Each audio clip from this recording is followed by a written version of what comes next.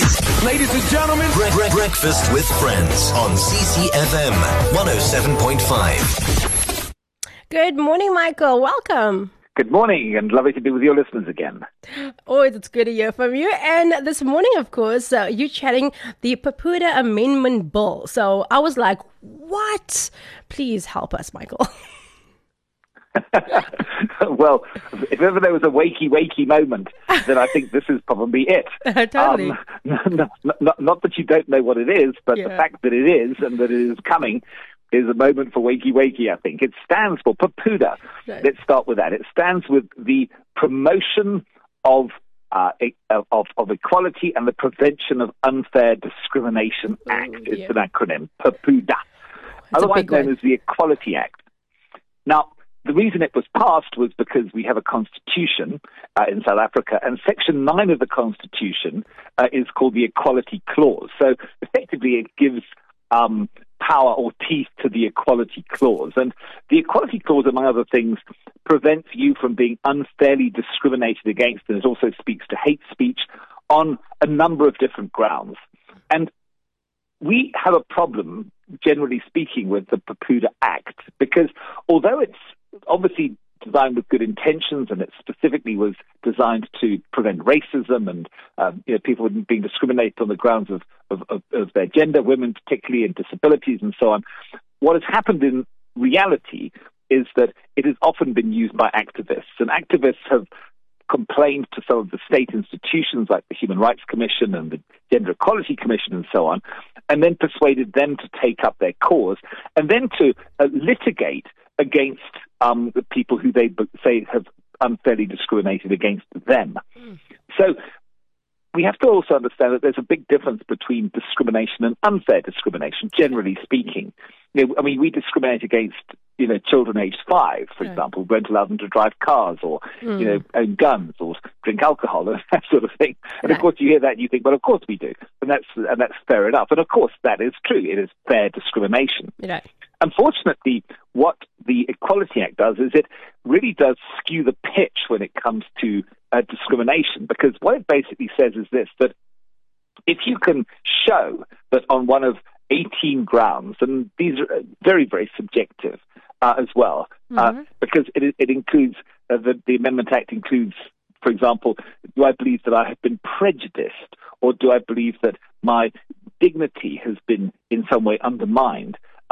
If you can show that, then you have discriminated. And then the burden shifts to the person who's accused of the discrimination to actually prove that it wasn't unfair. No. But unfortunately, it's almost impossible to do that. You're in a catch-22 because it's already deemed to be fair.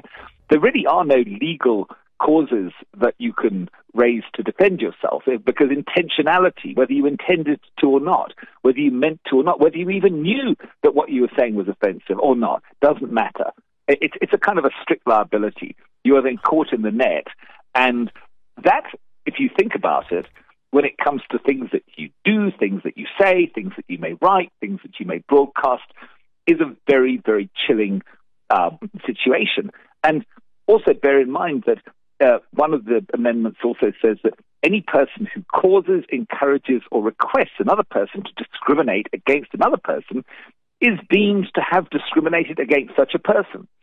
So, in other words, somebody can simply repeat what you say and point the finger back to you, and you're as liable and guilty as they are. It doesn't matter whether you knew they were going to say it or not, or whether they even intended to offend somebody or not. No. You get caught in the same net. It's joint and several liability. You're both basically in the crosshairs. Wow. So that really, really is a wakey example of some situations. I mean, that is like, wow. Because so often we find ourselves saying these things, and like you said now, I mean, if you say something, somebody can actually just re-quote you basically and then point the finger back to you. Am I right? Yeah, absolutely. And so, for example, I'll give you a possible example. A church pastor preaches a message, and he's teaching on the traditional biblical doctrine of marriage. And then somebody in his congregation sets up a wedding venue, and they love celebrating weddings. They have no discriminatory views, or they're not. They love all people. They welcome all people to the venue. But when it comes to, say, celebrating a wedding, They believe that a wedding is between a man and a woman, and that's the weddings that they want to celebrate. And in the course of that, a same-sex couple, for example, gets turned away because they say, we can't. You're welcome to the venue, but we cannot celebrate something that we fundamentally don't believe is from God. Well, not only are they caught, and we're dealing with a case, the Beloftabos case, where that's exactly what happened, but now you, if they say, well, I learned this doctrine in my church, you, the church, are also going to be liable. Or maybe they heard somebody speaking on CCfm radio on that subject, and they say, yeah, but I heard this on CCfm, and it so inspired me, that's what I did. Well, then CCfm are also in the crosshairs. Wow. So how will this affect us as a radio station? Well, like radio-wise, how will this affect us?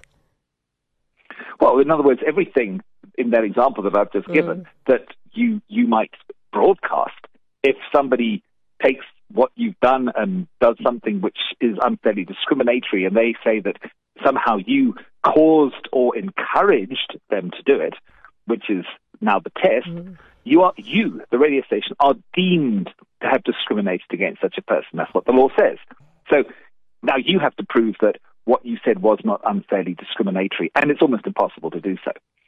So the net result of this is that basically there was a song by a band called The Police. It's like every move you make, every step you take, we'll be watching you. Anything you do or say, at some point, the hammer may fall. So it really is a very dangerous piece of legislation. There is also no need for it because PEPUDA itself is also pretty broad and pretty wide. And then we also have the crime of crime and injuria, for example, where if you believe that your dignity has been infringed upon to such a grievous extent that it amounts to a criminal action, you can actually take out a criminal case. And you may remember the racism cases of Vicky Momberg and Penny Sparrow, for instance. So just to maybe say, when this came out, it came out on the 26th of March, the Department of Justice, who have drafted this legislation, gave until May the 12th for submissions, which was very, very short. But they have agreed now to accept written submissions until June the 30th.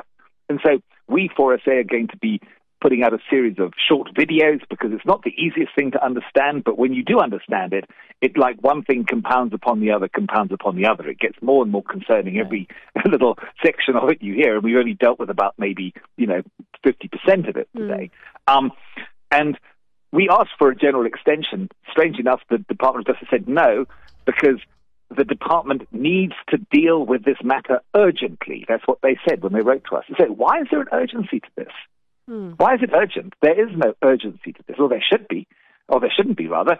And it is going to affect every single South African. It will literally reframe the type of society that we live in, because nothing that you do and nothing that you say can potentially not get you into trouble. And let's be honest, the sanctions are pretty severe. It's literally at the point of a gun, because if you get fined, and this is a civil matter, so you get fined, but your fines can be pretty extensive. The Beloftabos venue I mentioned to you, the wedding venue, they're being sued for 2 million rand.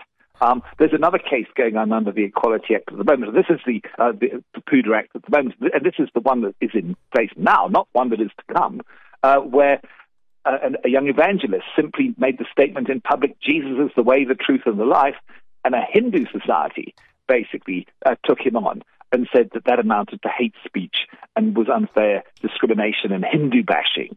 And they're also asking him for 200,000 rands worth of damages. Somebody's asking for 100,000. I mean, everybody just climbs in. Right. So do not think that you can walk with immunity in this situation. And increasingly, if this PEPUDA Act and Amendment Bill goes through and it becomes law, then you will literally, you've no idea when the hammer's going to fall. It's like everybody's watching you all the time. Oh, my hat. Thank you so much, Michael. I know we can actually chat forever about this topic, but unfortunately, this is where we're going to have to leave it this morning. But thank you so much for this. Of course, where can people get more deeds or information and follow you on this case? Well, definitely go to our website. We're going to be producing a series of videos and short articles to help people to understand it. We're going to be producing a pro forma submission, so people who want to object, and we believe we must massively object to this, can also exercise their democratic right. Our website, www.forsa.org.za, and also our Facebook page, Freedom of Religion SA. Beautiful. Thank you so much, Michael. Have an awesome day. Thank you so much. Bye-bye. Bye.